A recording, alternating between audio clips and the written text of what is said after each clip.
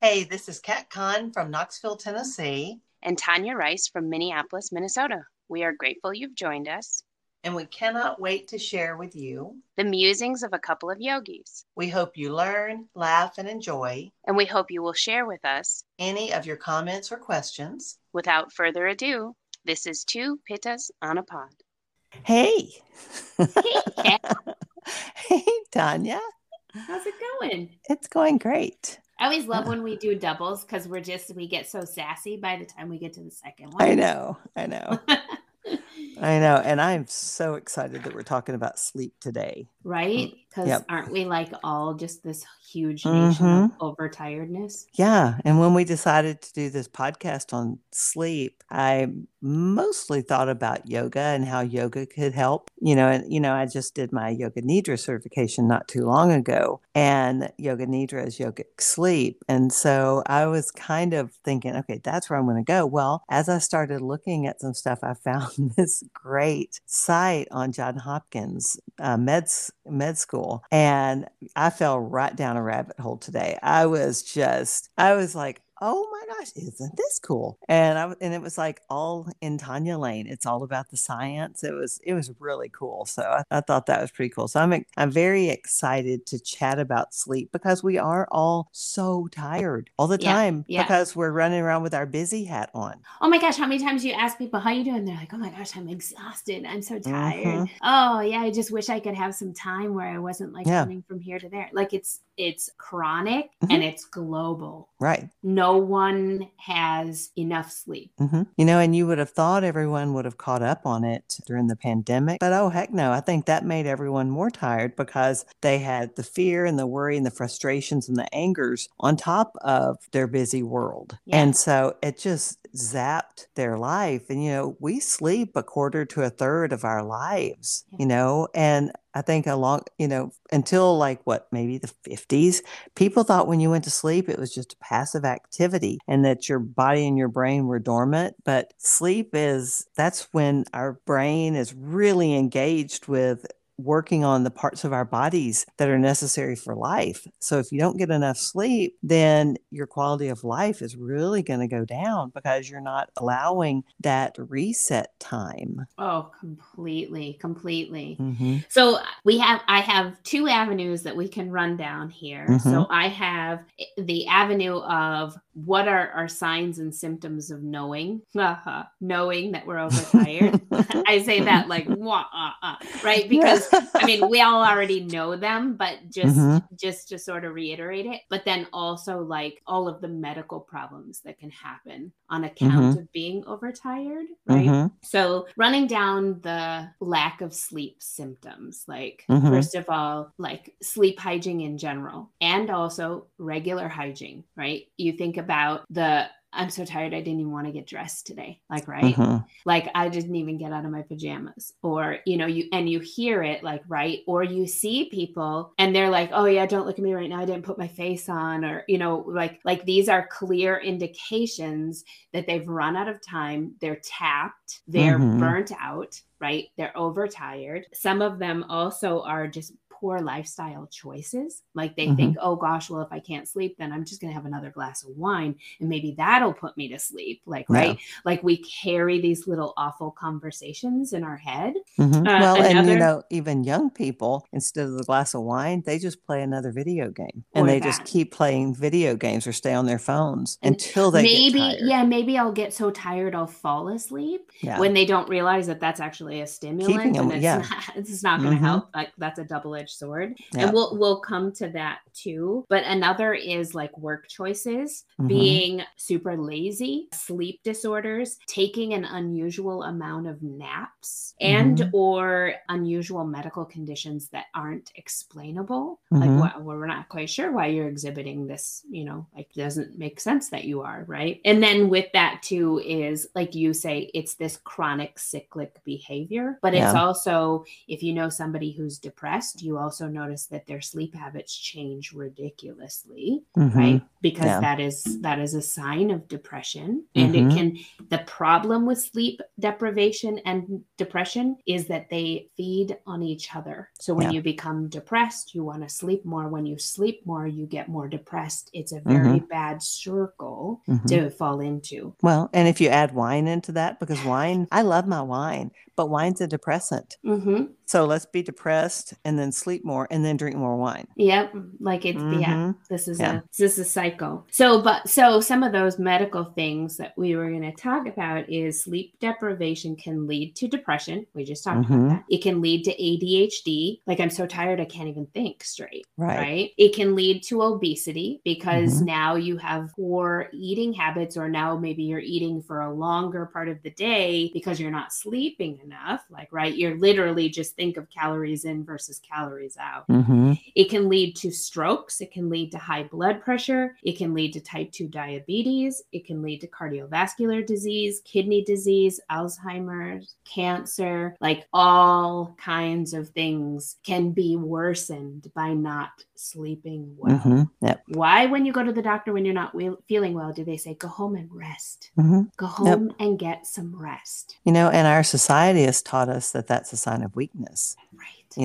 And that's majorly screwed up, because you do need to take time just to let your body heal and sleep. And we all have different sleep needs as well.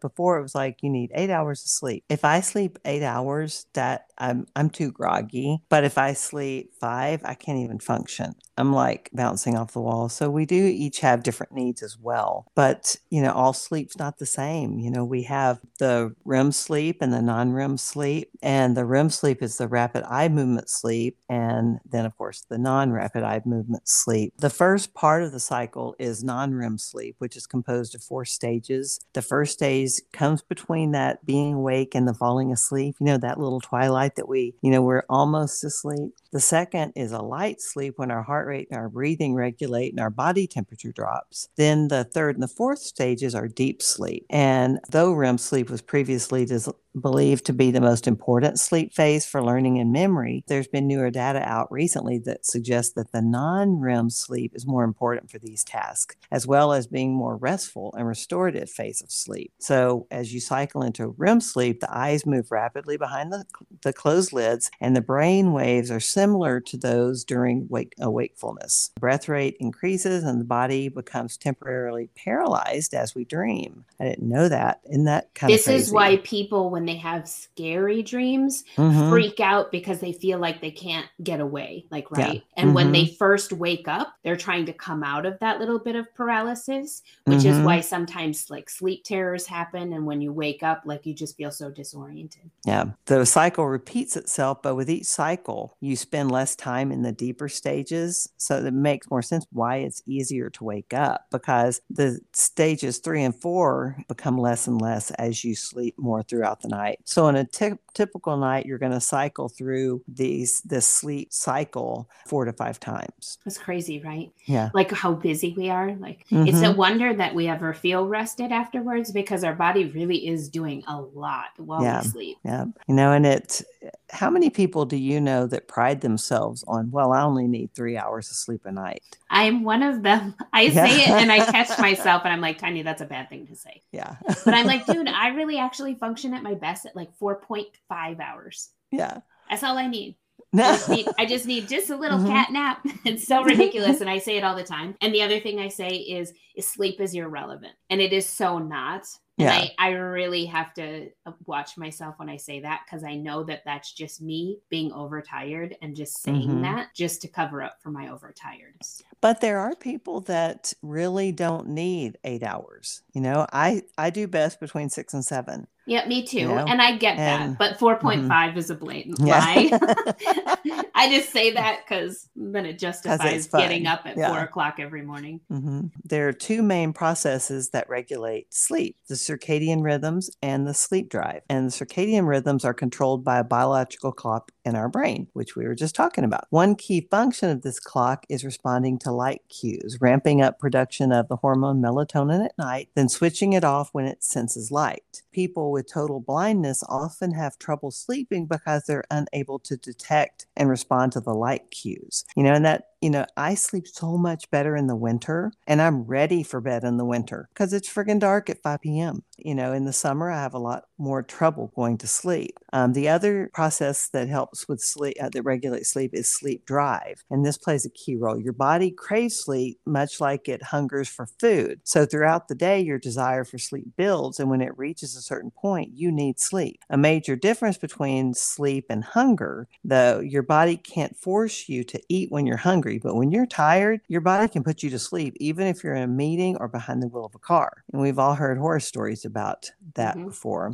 When you're exhausted, your body is even able to engage in micro sleep episodes of 1 to 2 seconds while your eyes are open. Napping for more than 30 minutes later in the day, though, can throw off your night's sleep by decreasing your body's sleep drive. Yeah, people who do enjoy naps, and I'm not saying that naps are bad. I'm not a napper. If I nap, it ruins my night. I do not wake well from naps, but I think that's very much my pitta, because I am a hard sleeper in the first bit of my sleep. So if I do take a nap, it's like literally I'm dead asleep in 15 minutes. So I have to be super careful. But if you do naps, so like people who fall asleep while watching TV at like 7 o'clock at night are going to struggle to fall asleep at 10 or 10:30, 11 when they do go to bed. So it's like you say, if you are going to take naps, they really do need to be earlier in the day because it really can throw off your true sleep cycle. I do think it was interesting you brought up circadian rhythm.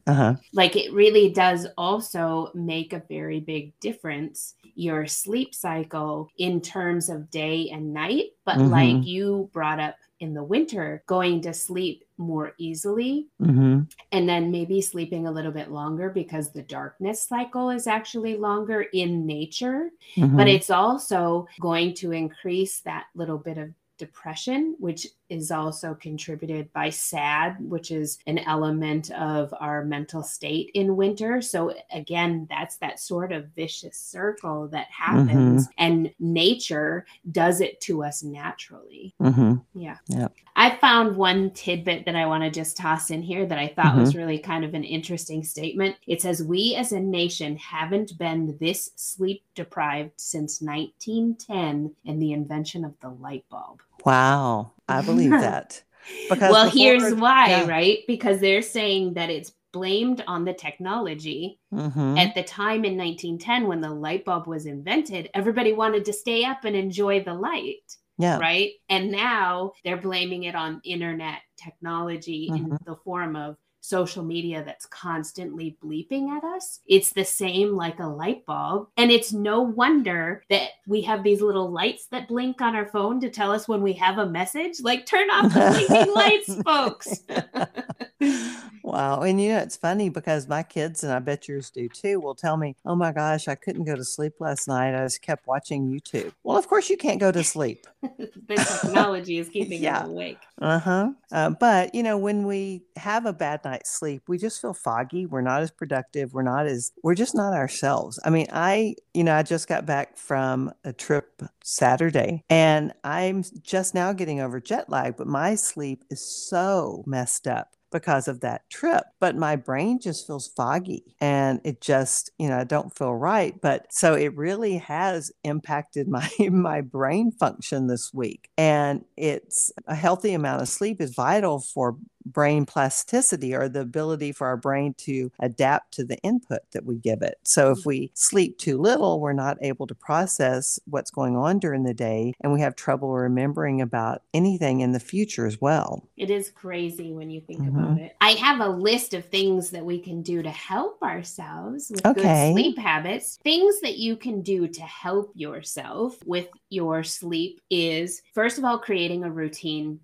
Yeah. And this means not just a routine of a regular sleep cycle, but also like a before bed routine. Mm-hmm. So it means both things, like go to bed at the same time each day and try to wake up at the same time each day. It's really hard on your system. And I know this for fact because I am a person who unfortunately sets my alarm at 4:00 during the week in order to get to my desk to work. Mm-hmm. But then on the weekends, I maybe can push myself and my internal clock goes off at 4:30 and I'm looking at the, room and I'm like, no, you're going to go back to sleep.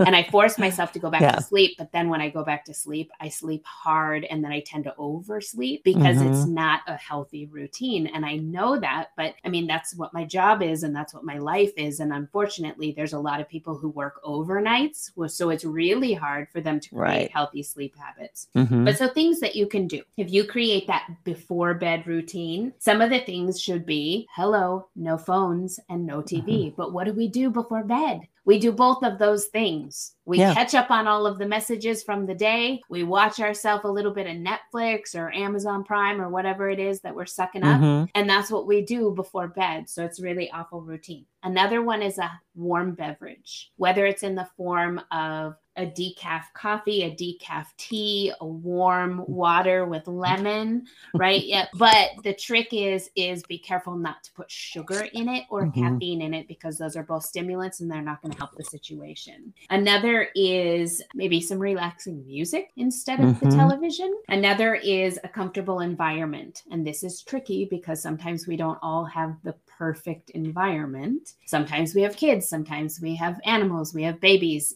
like we don't always have that perfect environment. But if we could create the perfect environment, it would be without light and without noise. Also sometimes tricky. We do have really great blinds in our bedroom. So when we shut off the lights, like it is dark in our room, which is a healthy way to sleep. We did that because we moved into this house. We didn't realize that the street light on the corner, like literally like is beacon into our bedroom. So wow. So there you go. We just changed that. But another thing is a good mattress and a good pillow because spine alignment, spine health is also going to contribute to good sleep. Also is not being uncomfortable. If you're waking up uncomfortable, this isn't a good way to sleep. And I realize I'm not saying, hey, everybody, go and buy a $2,000 mattress. But if you can in your lifetime get yourself a better sleeping situation, it will only help. And to remember, and I know you and I have talked about this, the bedroom is not for technology. It is only for sleep and intimacy. So no phones, no TVs. And that's most everybody has phones and TVs in their bedroom. Then another one is, and I thought this was interesting because yoga actually tells us maybe the opposite, but this tells us not to go to sleep on our back. It says to go to sleep on our side. And if we roll to our back, that's different. Whereas our yoga life tells us to lie in Shavasana, right? So there's a tiny bit of discrepancy that one's one I will have to battle with on my own because I'm not quite sure which I feel has more merit for me. The other is daily exercise. Exercise is going to help your hormones in general, and that it will also help with your sleep cycle. And then the last thing is also along with exercise is a healthy diet. If you're eating a bunch of sugar before bed, it's not going to help your sleep, right? So making sure that you're keeping that healthy diet. That's one of the things I love about the intermittent fasting is that I really can keep that window before I go to bed now without food. And I really do love that. I think my sleep has improved immensely. Yeah, I agree with you on that. I do struggle with sleep often. And so I have found ways that can help me sleep better. Sometimes I do use melatonin, but most of the time I'll do some kind of a nighttime sleep blend, generally a chamomile, but I just found a wonderful tea by Tazo that's got valerian root and chamomile and honey and all kinds of yummy stuff I want to try tonight. But one other thing that I do a lot, well, several other things I do a lot, but I really focus on my breathing when I can't sleep. and I'll lay on my back. And I think I told you this. I lay on my back and I breathe 11 times. And then I roll onto one side and I breathe 11 times, then back on my back 11 times. And I keep rolling from side to side very slowly. I don't flop around like a dead fish or a dying fish and wake my husband up. But I usually don't make it all the way over and back on that, and that will really help me with my sleep. I also do self Reiki at night. Reiki on just my head and my heart center will help me go to sleep. And I know that's getting back into our hocus pocus woo woo land, but it does help me a lot. If you want to try some yoga for sleep before you, and you can do this in your bed, but I would recommend doing it on the floor and then getting in your bed, because I do like the idea of keeping your bed just for, sleep and sex, pretty much. But legs up the wall pose is a great one to help you. It's not a passive pose, but it will help get your body ready for sleep. A lying butterfly helps, and just laying on your back in bed. After you do those two, and you might even spend 5 to 10 minutes in those, and then move to your bed and just lie flat on your back in Savasana, and really pay attention to how your body feels in the mattress, on the bed, how your body feels for the day. And sometimes I'll even start at the top of my head and assess my body down, then assess my body up. And if I'm still awake by then it's time for the melatonin. Yeah. I do take melatonin every day, only because I, on my work week, I only get a window of about 6 hours and I need to sleep for those 6 hours. If I'm still tossing and turning at midnight, I am assured the next day is not going to go well. Yeah. So especially on the days that I am going to be driving into St. Paul, I will take melatonin before I go to bed. I put essential oils on my feet and I will have a hot tea before bed. So I try and do all of the things just to hopefully set myself up for success. Yeah. Speaking of essential oils, your doTERRA Serenity. If I put that in my palm and then rub it on the back of my neck, I am almost out before I can get to the bed. And I don't know why I just forget about it sometimes. When I get really desperate, I'll go, oh, what else can I do? Serenity. And I should start with that, but that will kick my butt. There are some apps though, and there's tons of them. If you get on your app store, you can just type in sleep, and there's so many that are going to come up. But one is Calm. And most all of us have heard Calm, and they're really on a big marketing campaign right now because they're everywhere. But Calm has sleep stories. They also have relaxing music and soundscapes. And you can pick a story and it'll read the story and then it just turns itself off. So that's kind of nice. I have not tried the Aura Ring, but I want one really bad. They're really cool looking. It does more than just track your sleep. And it looks like a man's wedding band. Have you seen them? I have not, but I've heard about them. Yeah. Well, and there's a morning news show, and one of the commentators on there has one, and he talks about a lot. So that's the only reason I'm aware of it. But it tracks your sleep. It tells you how you slept last night. It'll also track your body and tell you how much sleep you need. It'll tell you when you need to start winding down. And so I kind of like that. It'll tell you how much time you spend in the light, the deep, and the REM stages of sleep. It keeps an assessment of your key vital signs. It also tells you if you're ready for the day because it checks your body temperature and your heart rate variability. It monitors your activity and your heart rate each day based on what you should be doing and how much you should get done. It also has early signs if you may be getting sick. It can also track your period, menstrual cycles. So it can do a whole lot of things as well. But those are the only two that I have on here. But I did look up, there's so many on there, and I was going to give a bunch of them, but I know about these two in particular. So if you want to check out it, do you use any apps for sleep? I have Calm on my phone. I don't use it because I really do try to keep my phones away from me at night. And I feel like it's like a little counterproductive to have earbuds in. I agree. See, and I can't sleep. It's a trick for me. But you know what? I do have to say the only technology I have in my bed is my Kindle. And I used to have a Kindle Fire, but that's got that same bright back screen and that would keep me up. So I have a Paperwhite now, and that doesn't have that harsh lighting. And so if I can't sleep, I've got a bunch of educational books on there. Most of the books, I know when I got my Kindle, I swore I would never put any educational or self-help books. It was only for fun reading. But I've got a couple on there that are very good, but they will knock my ass out when I start reading them. So I do like to read my Kindle in bed because I like to read a lot. But I would suggest if you do read in bed, even the little book lights, they will keep you awake. I think the only thing really good would be the Kindle Paperwhite. Yeah. I read just we have, pair of lamps on our bedside tables. I just read by that lamplight until my eyes get droopy, and then I close my book and put it away. Put it away. Yeah. So it is really kind of important for all of us in this sort of crazy phase of our life, and this busy go to hither, sort of lifestyle we're all living, is to really try and set ourselves up for good, healthy sleep. Because it's just like we were talking, it's just an awful vicious circle. Yeah.